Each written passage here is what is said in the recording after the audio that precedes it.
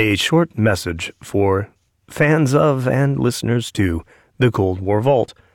If you don't follow the updates on Facebook, and I understand if you don't, I've been teaching this semester, and it slowed down production on the show.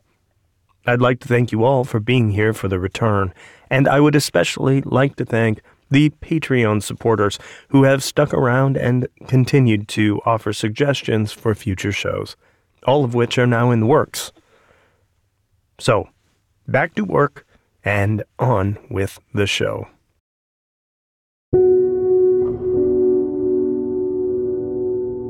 In the relatively modest bedroom of a relatively modest house on an estate known as Spring Hill in McLean, Virginia, it had finally happened, apparently. It was the end of the world.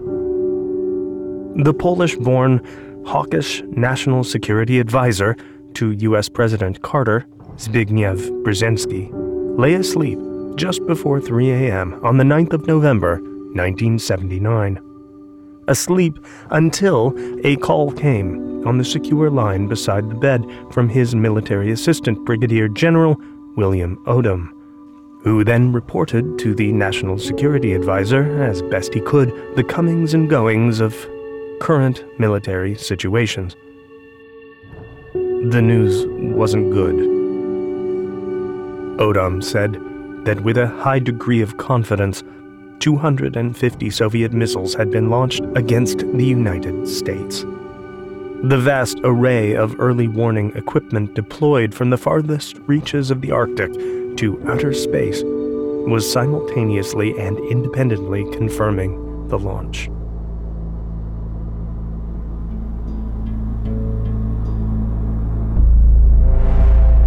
At that moment, President Carter was asleep in the White House residence, alone. First Lady Rosalind was in Thailand, and at the moment, with 250 missiles incoming and Soviet submarines surely lurking off the Atlantic coast, the time allotted by fate and circumstance to Jimmy Carter to respond to the attack was 3 to 7 minutes.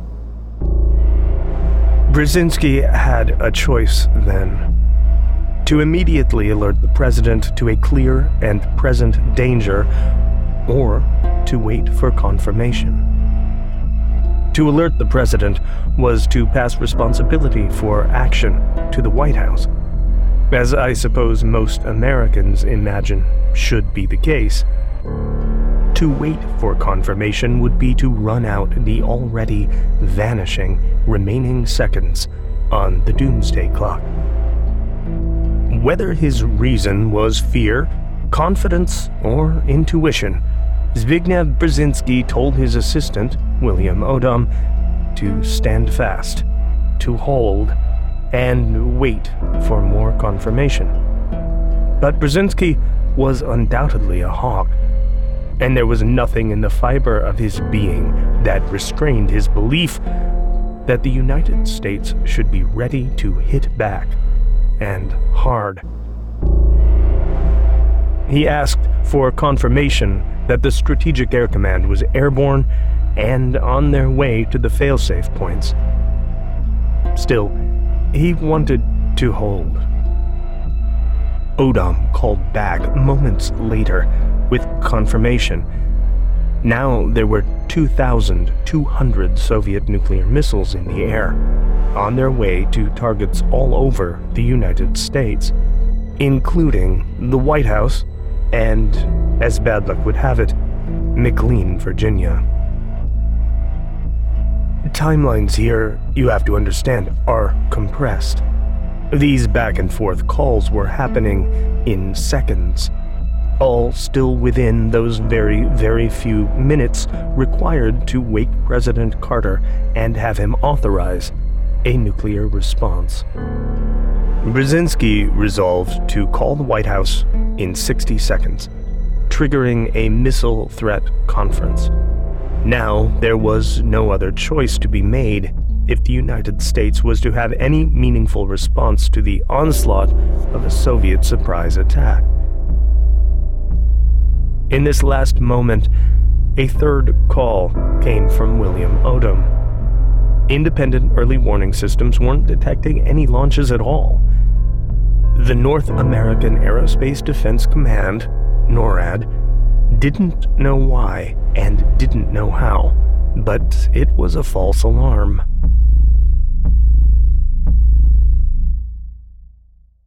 Brzezinski hung up. He sat alone in the dark. Later, it would be revealed that the attack had been a virtual one, resulting from a program being put into the computer at Cheyenne Mountain and run without anyone realizing it was a training simulation. But that night in the house in McLean, amidst the panicked calls and the fate of the country and the world apparently on the line, Zbigniew Brzezinski had decided not to wake his wife, Emily. His thought being simply, and correctly, that everyone would be dead in half an hour anyway. Total elapsed time of crisis, 8 minutes.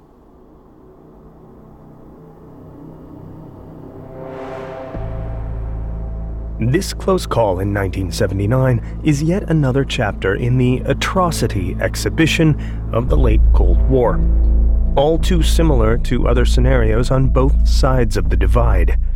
Some are very famous, maybe too famous, like the tale of Stanislav Petrov. Others remained secret until only recently. So absurd the cause and so catastrophic the potential result is to be the destroyer of careers, they were kept cautiously under wraps. But let's take up the cause, shall we? Mishaps and Missile Men. This time on the Cold War Vault.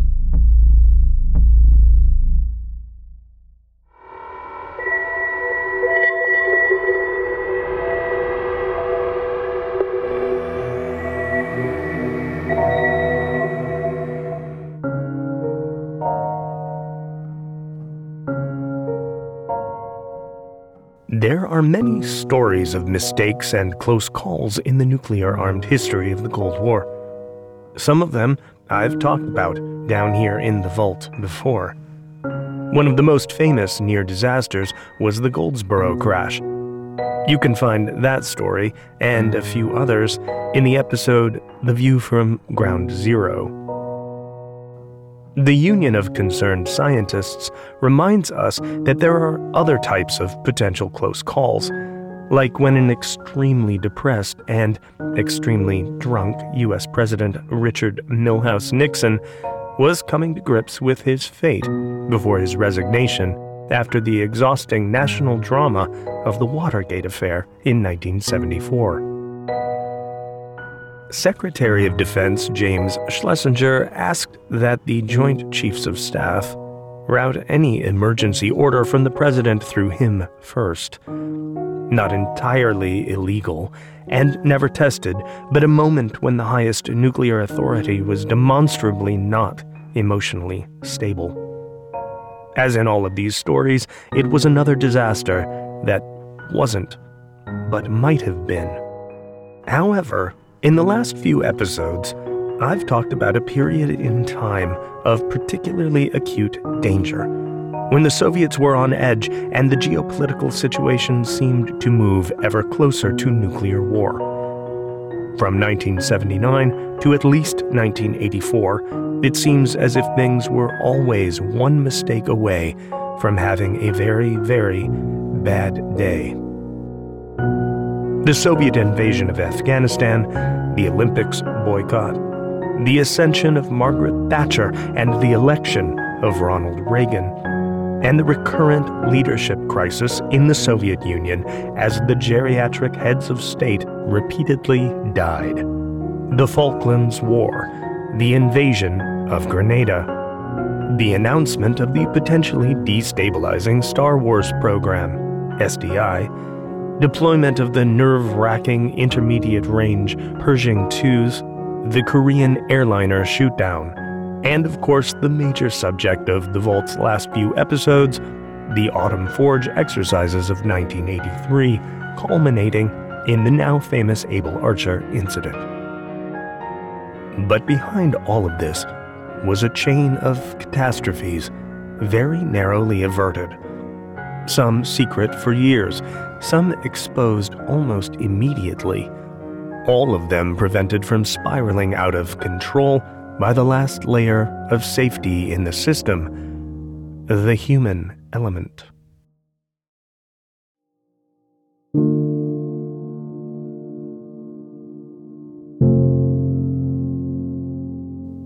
The story of Brzezinski, awakened by that usually metaphorical 3 a.m. phone call that had become suddenly very literal, contains the history and the mystery of declassified documents.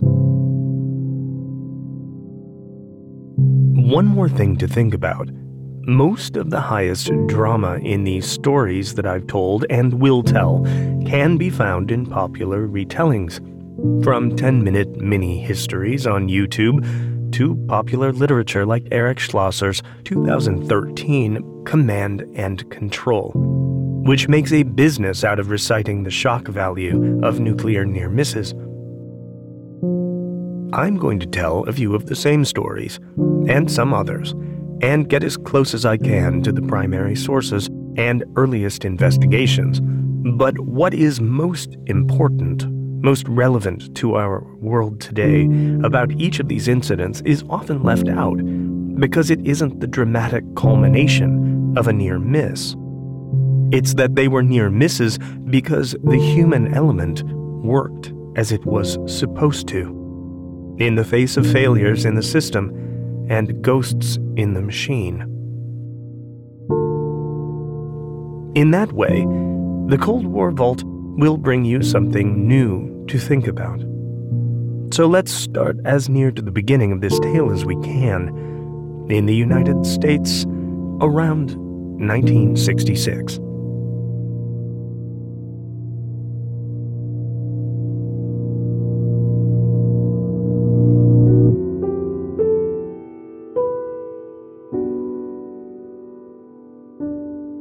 (1966) was the year that the Cheyenne Mountain facility was completed and became fully operational. As listeners to the Vault, you surely know the massive underground facility in the Granite Peak in Colorado. Since its beginning, the facility has been home to NORAD, the North American Aerospace Defense Command, staffed by U.S. and Canadian personnel, and tasked with monitoring the skies for inbound missiles and suspicious aircraft, and once a year, tracking the global movements of Santa Claus.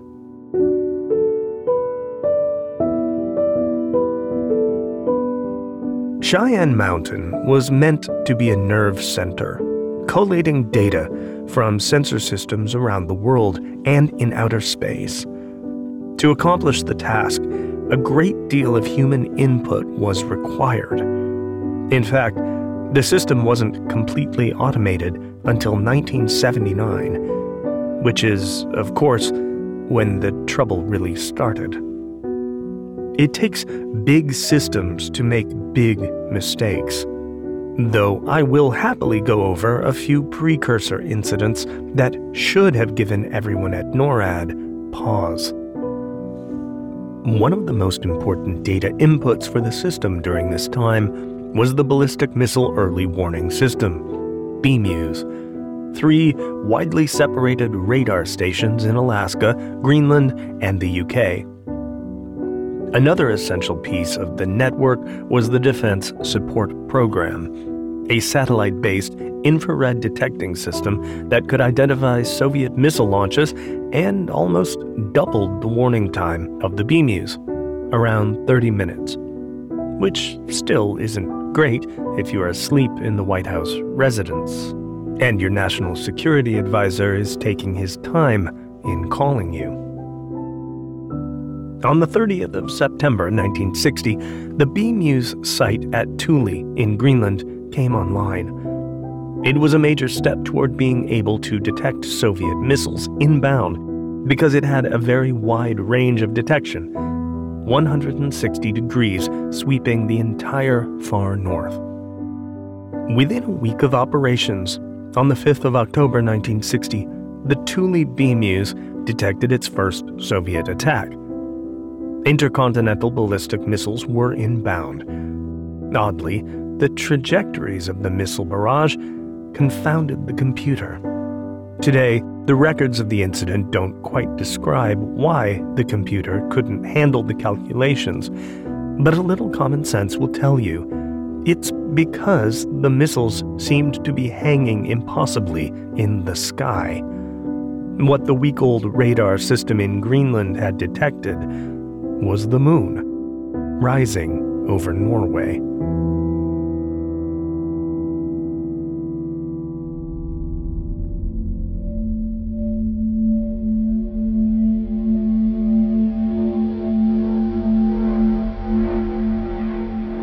The radar echoes from the surface of the moon looked to those purpose-built computers in 1960 like 1,000 missiles. To their credit, both NORAD and the Strategic Air Command saw the strange behavior of the barrage, took note of the fact that there were no calculated impact points, and likely also looked at the brand new system with a little incredulity, and dismissed the warning as a false positive. New systems were implemented to rule out the moon as a catalyst for Armageddon.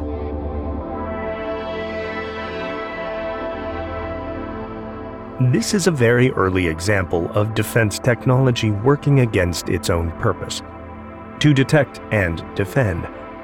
But those examples kept coming, anytime a new layer of technology was introduced.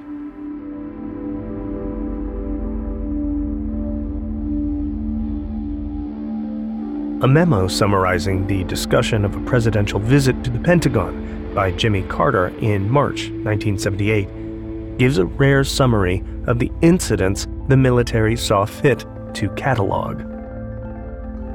Here is some arcane information to add to your cocktail party discussions. 3 alarm levels are defined, alarm level 3 being the lowest state of alarm. Such an accidental conspiracy of false data was calculated to occur about once a year. But in general, nothing to worry about. Nothing to worry about largely because of that human element in the system. Alarm level 2 represented a greater likelihood of an actual attack, but that should happen statistically only once every 10 years. Alarm level 1 was the highest state of alarm and certainly, almost certainly, caused by an actual missile attack. But a false alarm rate should be less than once every 25 years. And that's reassuring because that means that from the activation of the BMUs to the end of the Cold War, accidental global thermonuclear war should only have happened about once.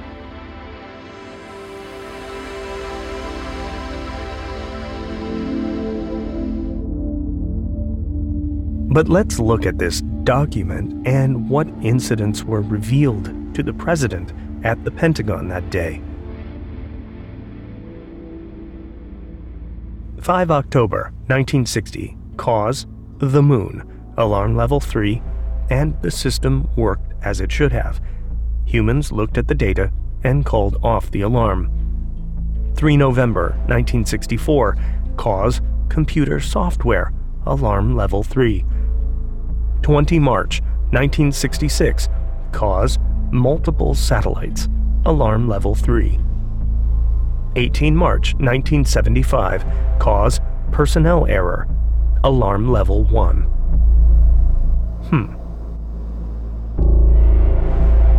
Alarm level 1. That's fairly serious. Well, I can also tell you it's one of the most interesting mysteries I've come across in this topic, and I challenge you listeners to go figure it out. The only reference to the incident is in the 1978 memo of the president's Pentagon visit, and the only clue might be, and it only might, be in a document called A Brief History of NORAD from 2013, that indicates in a very sparse timeline that on March 17th, the day before, the 440L over-the-horizon forward scatter radar system designed to look at disturbances in the ionosphere was shut down in advance of decommissioning. That may be a clue, and it may not. It's never mentioned again. It is a real Cold War mystery of the kind that just do not usually pop up, especially after years of attention and research into topics as sensational as nuclear close calls and near misses. On the 28th of August, a far less serious alarm level 3 was triggered by the misidentification of two nearly simultaneous U.S. Polaris missile launches. One wonders how the incident happened, as the missiles were launched from Cape Canaveral in Florida and detected by the infrared satellite sensor system of the Defense Support Program. 13 December 1976, cause computer hardware, alarm level 1. Again, the alarm level, statistically determined to be expected less than once every 25 years, had been triggered twice in 2. And though we know it was a computer hardware error in the Defense Support Program system, the incident isn't reported in any of the other common lists of close calls and false alarms.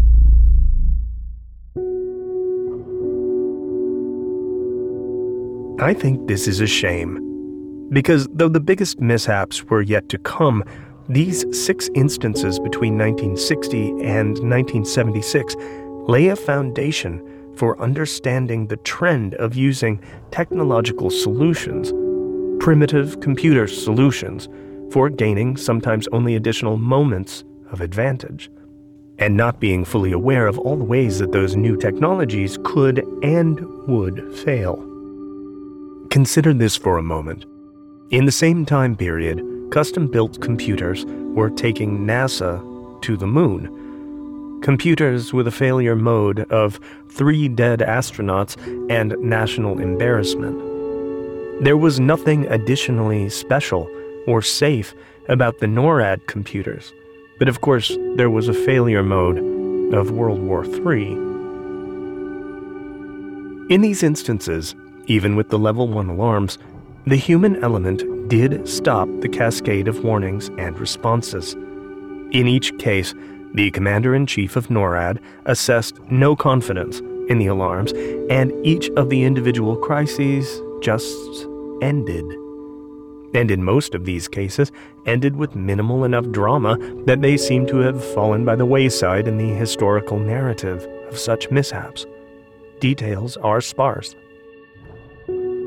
But it was only a matter of time before one of these incidents, or accidents, or possible near misses made it into the national and global media, as one finally did during the 8-minute crisis of November 1979.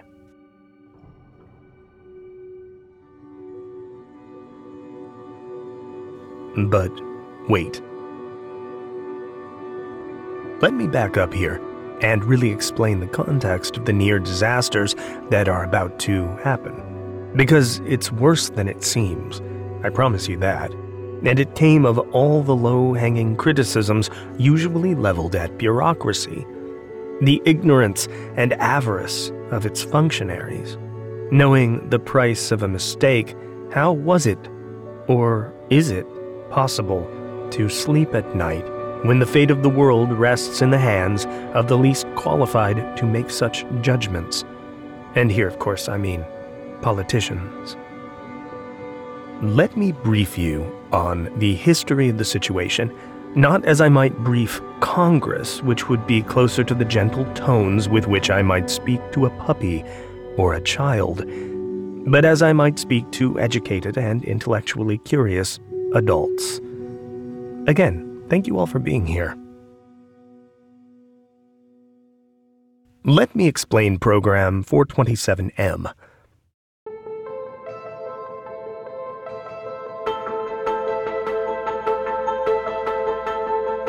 Sometime after the Cuban Missile Crisis in 1962, it became clear that a centralized command and control system was needed, not just for nuclear forces, but for all forces.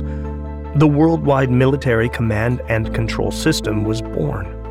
When NORAD's facility under Cheyenne Mountain came online in 1966, it was an essential piece of this system, a node in a global network. Vast amounts of data from sensors all over the world flowed into the NORAD nerve center, and as the mission started to shift from the atmospheric threats of the 1950s and 60s to the space-based threats of the late 60s and 70s, it was clear that a massive computer system would be required to process the data and help commanders make sense of it. So computers were purchased and deployed. But the system wasn't future-proofed. It wasn't even present-proofed. From the day it went online, it was outdated. It was born obsolete.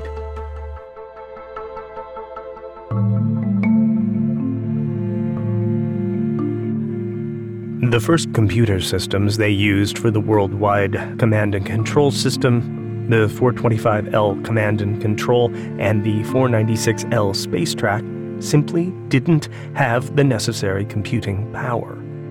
In December 1968, a new Department of Defense effort to find better computers began. The program to update the computers was designated 427M.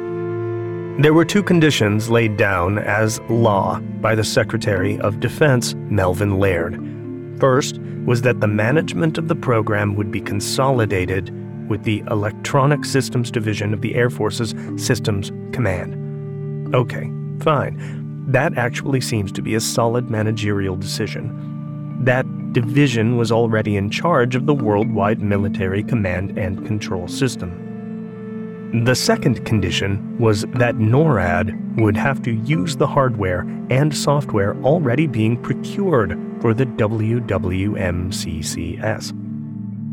That, of course, was not a solid managerial decision. The whole system was supposed to accomplish three things. These were integrated into three system segments. First, the NORAD computer system. This is the system segment that does all of the things you'd expect to come from Cheyenne Mountain. Missile warning data, nuclear detonation reports, weapons and system sensor status, aircraft surveillance and warning reports, Santa's sleigh, and anything else that would combine to generate the global threat assessment, minute to minute. Second was the system segment that offered NORAD the much popularized and always exaggerated contents of the big board. This was the system that detected, tracked, and cataloged any objects launched into space. The system followed them from launch into space and then on to their final orbital decay, generating predictions on likely impacts. This worked for NASA satellites as well as for Soviet ICBMs. The last was the communications system segment, a complex network that would semi-intelligently maintain constant communication between nodes and issue warnings to U.S. command centers, like the National Military Command Center, the Alternate National Military Command Center, and the National Emergency Airborne Command Post, among others. The new computers to handle these jobs were installed in 1972. And as you might be able to guess, the already obsolete systems didn't have the computing power to do their jobs.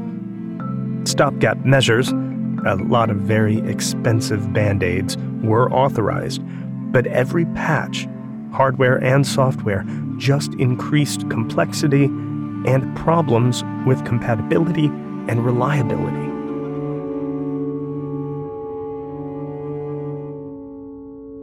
The entire system relied on the Honeywell 6000 series computers.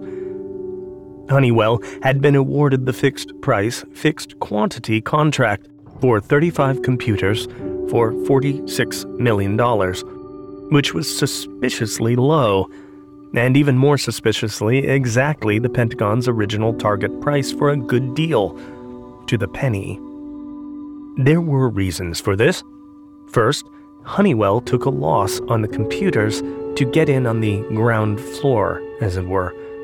Then, they would make their real money on upgrades and fixes for decades to come. Second, the financial hit was made a lot easier by the fact that they sold the Department of Defense Honeywell 6000 series computers.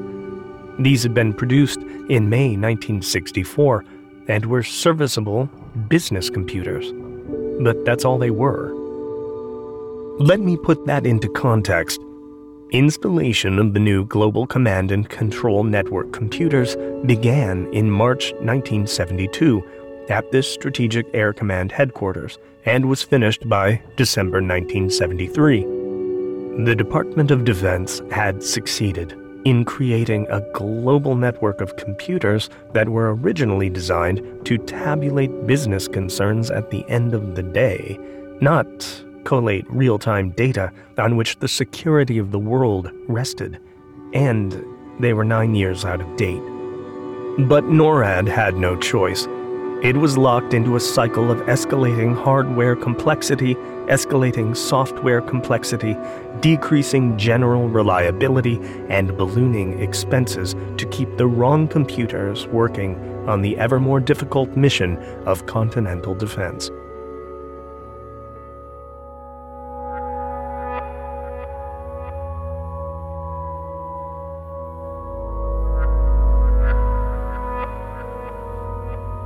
The benchmarks were just not being met. The agreed-upon stages of advanced computer integration were not attainable by the Honeywell 6000s. By 1977, there were 49 programming and modification requests outstanding at NORAD. All 49 were tagged as essential for Cheyenne Mountain to do its fundamental job.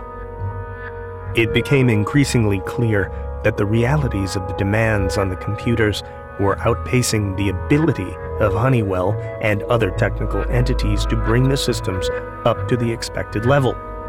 That level was called the initial operational capability. It was the expected level of functionality at the launch of the system. It was clear that level could not possibly be reached. And so NORAD did something that, well, was both necessary and absurd.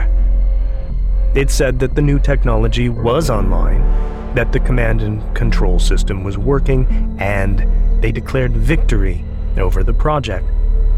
The term initial operational capability was changed to equivalent operational capability, which was achieved in September 1979. Equivalent to what, you might ask? Equivalent to what the North American Aerospace Defense Command had been running prior to the Honeywell contract, back in the 1960s. After all of that spending, and all of those years, equivalency had been achieved. Which makes sense, because the new systems were now all based on the Honeywell 6000s from 1964. Now, 15-year-old computers in a world in which the Apple II had already been in American homes for 2 years. And that's where we find ourselves when the real trouble starts. Next time on the Cold War Vault.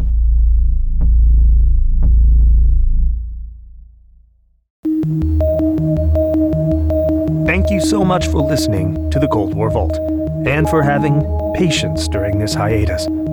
If you want to know more about this or any of the topics on the Vault, consider joining Patreon, where you'll have access to all of the declassified source materials that make up these shows. So, the next time your outdated PC gives you the blue screen of death, take cover immediately. Until next time.